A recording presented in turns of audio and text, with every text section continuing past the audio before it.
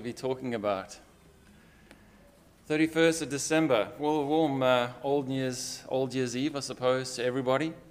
And we've just read about Christ making that prophecy that if they were to destroy the temple, he will raise it up in 3 days. Who of you know what this is a picture of? Hopefully most of you would know what that's a picture of. That's a picture of the new high-rise buildings that you can see when you cross over the Narrows Bridge, called City Square, Perth City Square or something like that. And when you look at them, they look really good. In fact, just before Santos bought over ConocoPhillips, we were going to move into that tower on the right, the cylindrical one. And I was super excited because they've got an infinity pool that looks out over the freeway. For no other reason was I excited. And then my dreams were dashed in a number of different ways. But I'm not showing you that to explain to you about my wishes for an infinity pool. I'm showing you this because I wanted you to compare Herod's temple with that landscape. Now, not a super clear image, and I kind of thought that this might be the case because I know that a projector doesn't have great contrast like a computer does, screen does, but you can sort of barely make out there the temple. And to sort of give it a bit of scale, because especially what you can see there is you can't see the steps and things to consider how big that really is.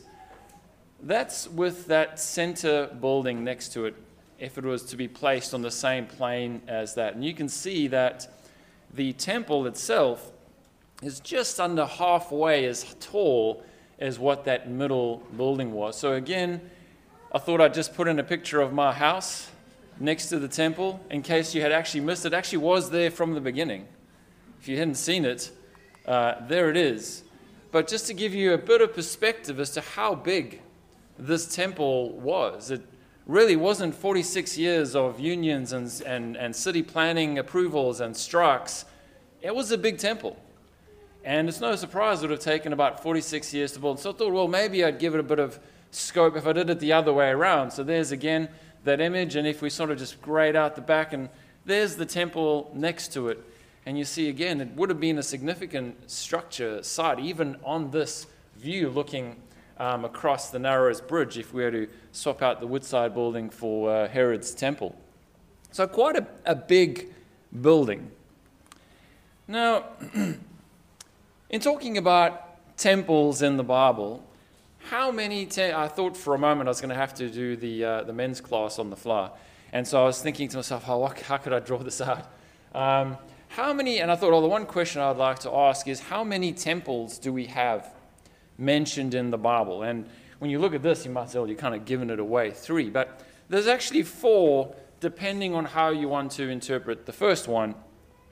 So just to give, again, coming back to my sermon, a sense of scale, the American football field, because we're all Americans and know how big a football field is, but I just used it in there to give it scale. So I sized all of these based on that same measurement of an American football field. So that would have been the tabernacle that Moses was asked to build. And as you can see, they'll probably fit into sort of a quarter-ish of a football field. And then Solomon's temple, a little bit bigger, maybe 3/4 the size of a football field. And I will just point out that the court of the tabernacle and Solomon's temple don't have the outer court in this table of comparison, just to compare the pair accurately. And then this would have been Herod's temple. Now that's not the complete outer court, but generally we have the temple, the inner court, and then the women's courtyard. So again, just looking at the size of the temple and the inner court at least versus the others. And we see even then Solomon's temple would have probably, the whole temple and inner court would have almost fitted into that temple itself. And, well, you may say, well, what's the 4th temple? I'm pretty sure most of you have already got there. But to compare the size of this 4th temple, the first thing we have to do is reduce the size of the slide, because that's how big this 4th temple is. And we're talking about Ezekiel's temple. So Ezekiel's temple with the outer court and the inner court. Obviously, as I said, the other ones didn't really have the outer court, but this was a big temple. In fact, Herod's temple and inner court and part of the outer court would have only just would have fitted relatively comfortably into Ezekiel's temple's inner court. So I want to look at this morning a little bit at Ezekiel's temple as we consider this idea of the old and the new. And I fully understand and appreciate and have designed the fact that you might not quite be following how the old and the new marries in with what we're talking about, although hopefully the gears are working, and we're talking about this temple that was presented to Ezekiel in the Old Testament that we haven't physically, literally seen today. Matthew Henry, in talking about Ezekiel's temple, says, so this is found in Ezekiel chapter 40, so if you want to start paging through there or punching it in your smartphones or tablets, that's where we're going to be spending a little bit of time. Matthew Henry, when talking about Ezekiel 40 through 44, says, "Here is one continued vision, beginning at this chapter to the end of the book, which is justly looked upon to be one of the most difficult portions of Scripture in all the book of God. The Jews will not allow any to read it until they are 30 years old, and tell those who read it that though they cannot understand everything in it, when Elias comes, he will explain it." So I thought to myself, the Jews had to be 30 years old to read this. I think I've just cracked old enough to start really understanding what this temple is all about. Because for many years, over the years, I've read the Bible from cover to cover a few times. And kind of whenever I've got to Ezekiel's temple, I just kind of read through it, And in fact, Sister Wendy and I were just talking this morning about how many times we read the Bible, and you've read over certain passages so many times, and almost every time you read it, just something else jumps out at you. Well, I can maybe a little bit embarrassedly say that when I read these 4 chapters, nothing jumped out. I just couldn't work it out. It was just too much for my brain to handle. And so I thought, being just a few years older than 30, I would now take the time I've qualified I'm going to make the effort to understand this temple. And as I read these chapters, the first thing that really struck me is the size of this temple. And when you put it into the perspectives that I've hopefully have been able to do for you, this was a big temple. It would have been huge. Something else that Matthew Henry says, talking about huge, the dimensions of these visionary buildings being so large, in fact, the new temple more spacious than the old Jerusalem and the new Jerusalem of a greater extent than all of the land of Canaan, plainly intimate. So in other words, what he's saying there, probably didn't read that with the right nuances, but what he's saying there is that the old Jerusalem could have almost fitted inside this new temple.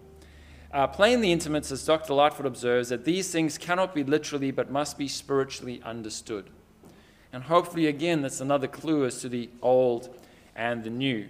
So Ezekiel's temple, a little bit of background, is the last time Ezekiel had been to Jerusalem, in around Ezekiel 8 through 11, he was shown the decay of the city, the moral decay of the city, the reason he and the rest of the Jews had finally been shipped out into exile to Babylon, because God had finally said, I have had enough. I've had enough of this idolatry. I've had enough of you spurning my temple and all the holiness that it's called to be, and I'm sending you away. And so this time in Ezekiel chapter 40, in fact, Ezekiel chapter 8 verses 1 through 5 reads, "And it came to pass in the 6th year, in the 6th month, on the 5th day of the month, as I sat in my house with the elders of Judah sitting before me, that the hand of the Lord God came upon me. And then I looked, and there was a likeness like the appearance of fire, from the appearance of his waist and downward fire, and from his waist and upward like the appearance of the brightness, like the color of amber.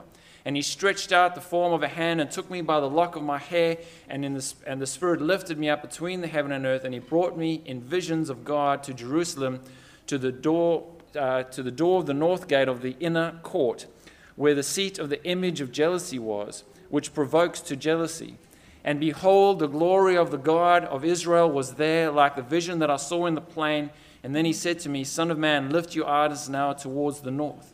So I lifted my eyes toward the north, and there, north of the altar gate, was this image of jealousy in the entrance. So in the temple court, there was an altar to a false god in this temple. And so God had said, I've had enough, and shipped the Jews, his people, off to Babylon. And so now, so this was the last time, that's in Ezekiel chapter 8 when Ezekiel was taken to Jerusalem. Now Ezekiel is taken to Jerusalem again. And in Brother Eng Kuhn's message at the Lord's Supper this morning, he actually made reference to the significance of the 10th day of the first month. That was the start of the Passover. And so keep that in mind as we read Ezekiel chapter 40, verse 1 through 5. In the 25th year of our captivity, at the beginning of the year, so the first month of the year, on the 10th day of the month, in the 14th year after the city was captured, on the very same day, the hand of the Lord came upon me and took me there. In the visions of God, he took me into the land of Israel and set me on a very high mountain. On it toward the south was something like the structure of a city. He took me there, and behold, there was a man whose appearance was like the appearance of bronze. He had a line of flax and a measuring rod in his hand, and he stood at the gateway. And he said to me, Son of man, look with your eyes and hear with your ears, and fix your mind on everything that I show you. For you were brought here so that I might show them to you. Declare to the house of Israel everything you see. Now there was a wall all around the outside of the temple. In the man's hand was a measuring rod 6 cubits long, and a cubit being a cubit and a handbreadth. And he measured the width of the wall structure, 1 rod high and 1 rod wide. So like Moses, Ezekiel was taken to a high mountain and was shown, if you will, the promised land, this promised temple that was almost the size of a full city. And that's roughly what he was shown in terms of the dimensions that he was given. And again, I apologize, the contrast doesn't do it a super amount of justice, but it was a very, very large structure, which you cannot get from this image anyway, whether or not the contrast was good, but it was a massive structure. The heights of those gate buildings are 30 meters high. It is huge. Bigger is not always better, true, but biblically, bigger does normally indicate that God is above all. God is bigger than all. He is greater than all. In Psalm chapter 19, verse 1, the heavens declare the glory of God, the firmament shows his handiwork. And I am a firm believer that what this verse is saying is that in as much as scientists cannot find the ends of heaven, cannot find the ends of space, cannot find any slowing down of the beauties and the magnificent planets and stars that are out there, it is just a testimony to the size and the volume and the greatness and the power of God. In 2 Chronicles chapter 6 and verse 18, when Solomon is dedicating the temple, he says something similar. He says, But will God indeed dwell with men on the earth? Behold, heaven and the heaven of heavens cannot contain you. How much less this temple I have built. And you must understand, for a Jew to be saying, for heaven and the heaven of heavens. So the Jews believed there were third heavens, and Solomon here is recognizing that not even space, the wisest man that walked this planet, knew that not, or could understand that not even the heavens of heaven, not even space can contain the magnitude of God. And so we see here that this temple is big. And so what it represents must be big. Ezekiel's temple, beauty is in the eye of the beholder. In Ezekiel chapter 40, verse 16 and 17, we read, There were beveled window frames in the gate chambers and in their intervening archways on the inside of the gateway all around, and likewise in the vestibules. There were windows all around on the inside, and on each gatepost were palm trees. Then he brought me into the outer court, and there were chambers and a pavement all around the outer court. 30 chambers faced the pavement. Right, so a couple of things there. So if you're anything like me, I had to read that a number of times, and I had to go and look up what all these different words mean. But pretty much what it's saying is that there was a monstrous gateway, probably the size of this church building, to be honest. Huge gate, just how to get into the outer court. And inside this gateway was enormous archways. And then there were rooms inside this gateway. And in these rooms inside this gateway, there were windows, windows upon windows, rows of windows. So you can imagine these beautifully constructed archways and then beautifully constructed windows. So you can imagine everywhere there would have just been light streaming into these buildings. There would have been dark nooks and crannies in this gateway or in these guardhouses. There would have been light coming in from everywhere. So a light-filled gateway.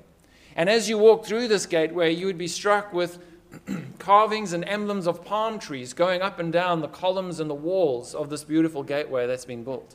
The pavement, that word in Hebrew for the pavement that he talks about, is of onyx stone. And again, that's reference from Hebrew, which you see there. That pavement was made of, porphyry stone, which has the color of burning coal, so like this deep bronze color to it. So you can imagine the light shining in from everywhere and almost shining up from the pavement on this stone that had been laid for the pavement. A beautiful, magnificent, shining temple. This temple was beautiful.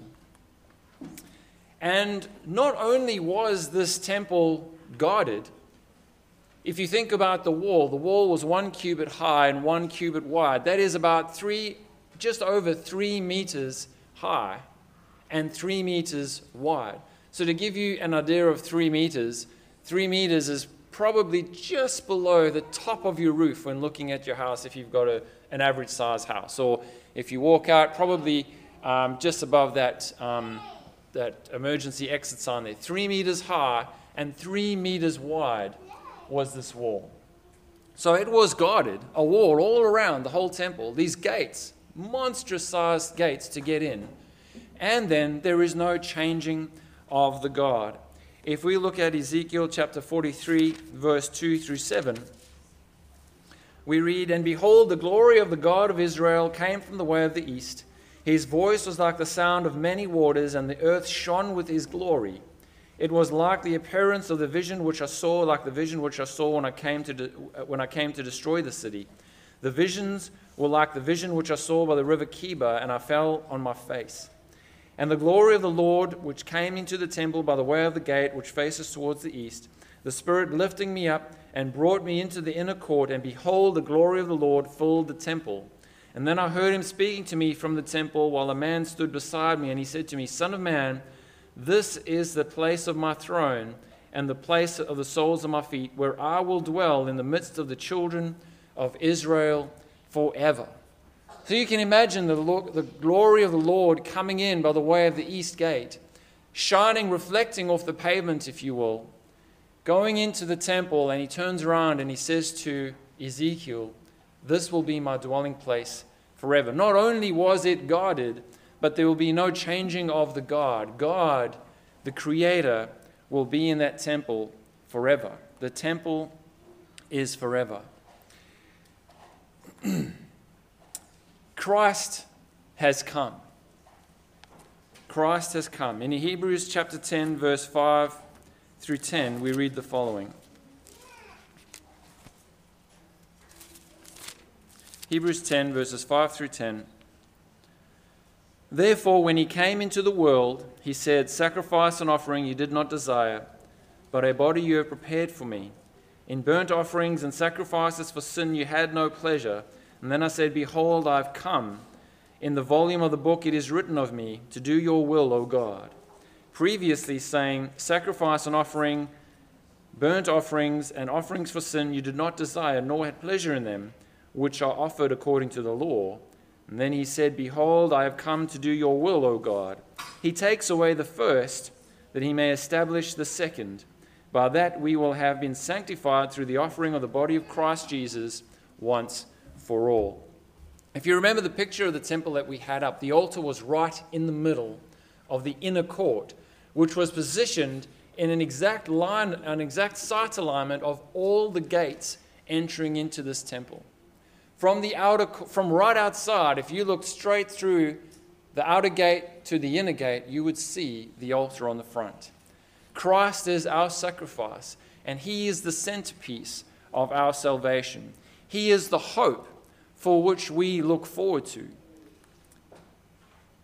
And he says, or it says in the Old Testament, Malachi 3:6, "For I, the Lord, do not change, therefore you, O children of Jacob, are not consumed." So we see the stability of God, but also then in Hebrews chapter 13, verse 8, we see that Jesus Christ is the same yesterday, today, and forever. There is no changing with Jesus Christ. He has come, and he will not change.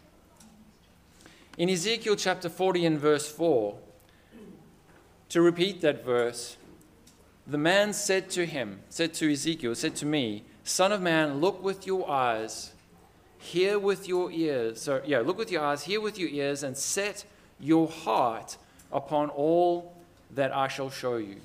For you were brought here in order that I might show it to you, declare all that you see to the house of Israel. Ezekiel was shown the temple that would represent the church of God. The church that offers salvation to those who are seeking truth in Christ Jesus. That all those who are looking through the gates can see the sacrifice that was paid for their souls and for their hope. And that all those that choose to walk in through those gates, and those are narrow gates. You see, broad is the way that is outside. As big as what that temple is, if you can imagine set on a piece of earth, as big as what the tallest buildings in the world are, we can't see them from here. When you get there, they might look spectacular, but from a distance, they're not that big. As big as what this temple is, and as what that largeness represents in terms of the church and the all-encompassing power and God of our Father and of our Creator, those gateways, if you can imagine them in comparison to the temple, were narrow. Narrow is the way that leads to salvation, and few there are who enter it. We are to hear with our ears, to see with our eyes, and to set our hearts upon all that Christ has taught us. Where is your heart set? For those outside, I pray that their hearts be set on finding truth. But for those inside, we have an equally important command, and that is that we love the church.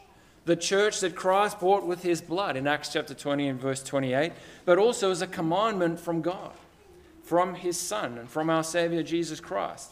In John chapter 13, verse 34 through 35, "A new commandment I give to you, that you love one another as I have loved you, that you also love one another. And by this all will know that you are my disciples, if you have love for one another."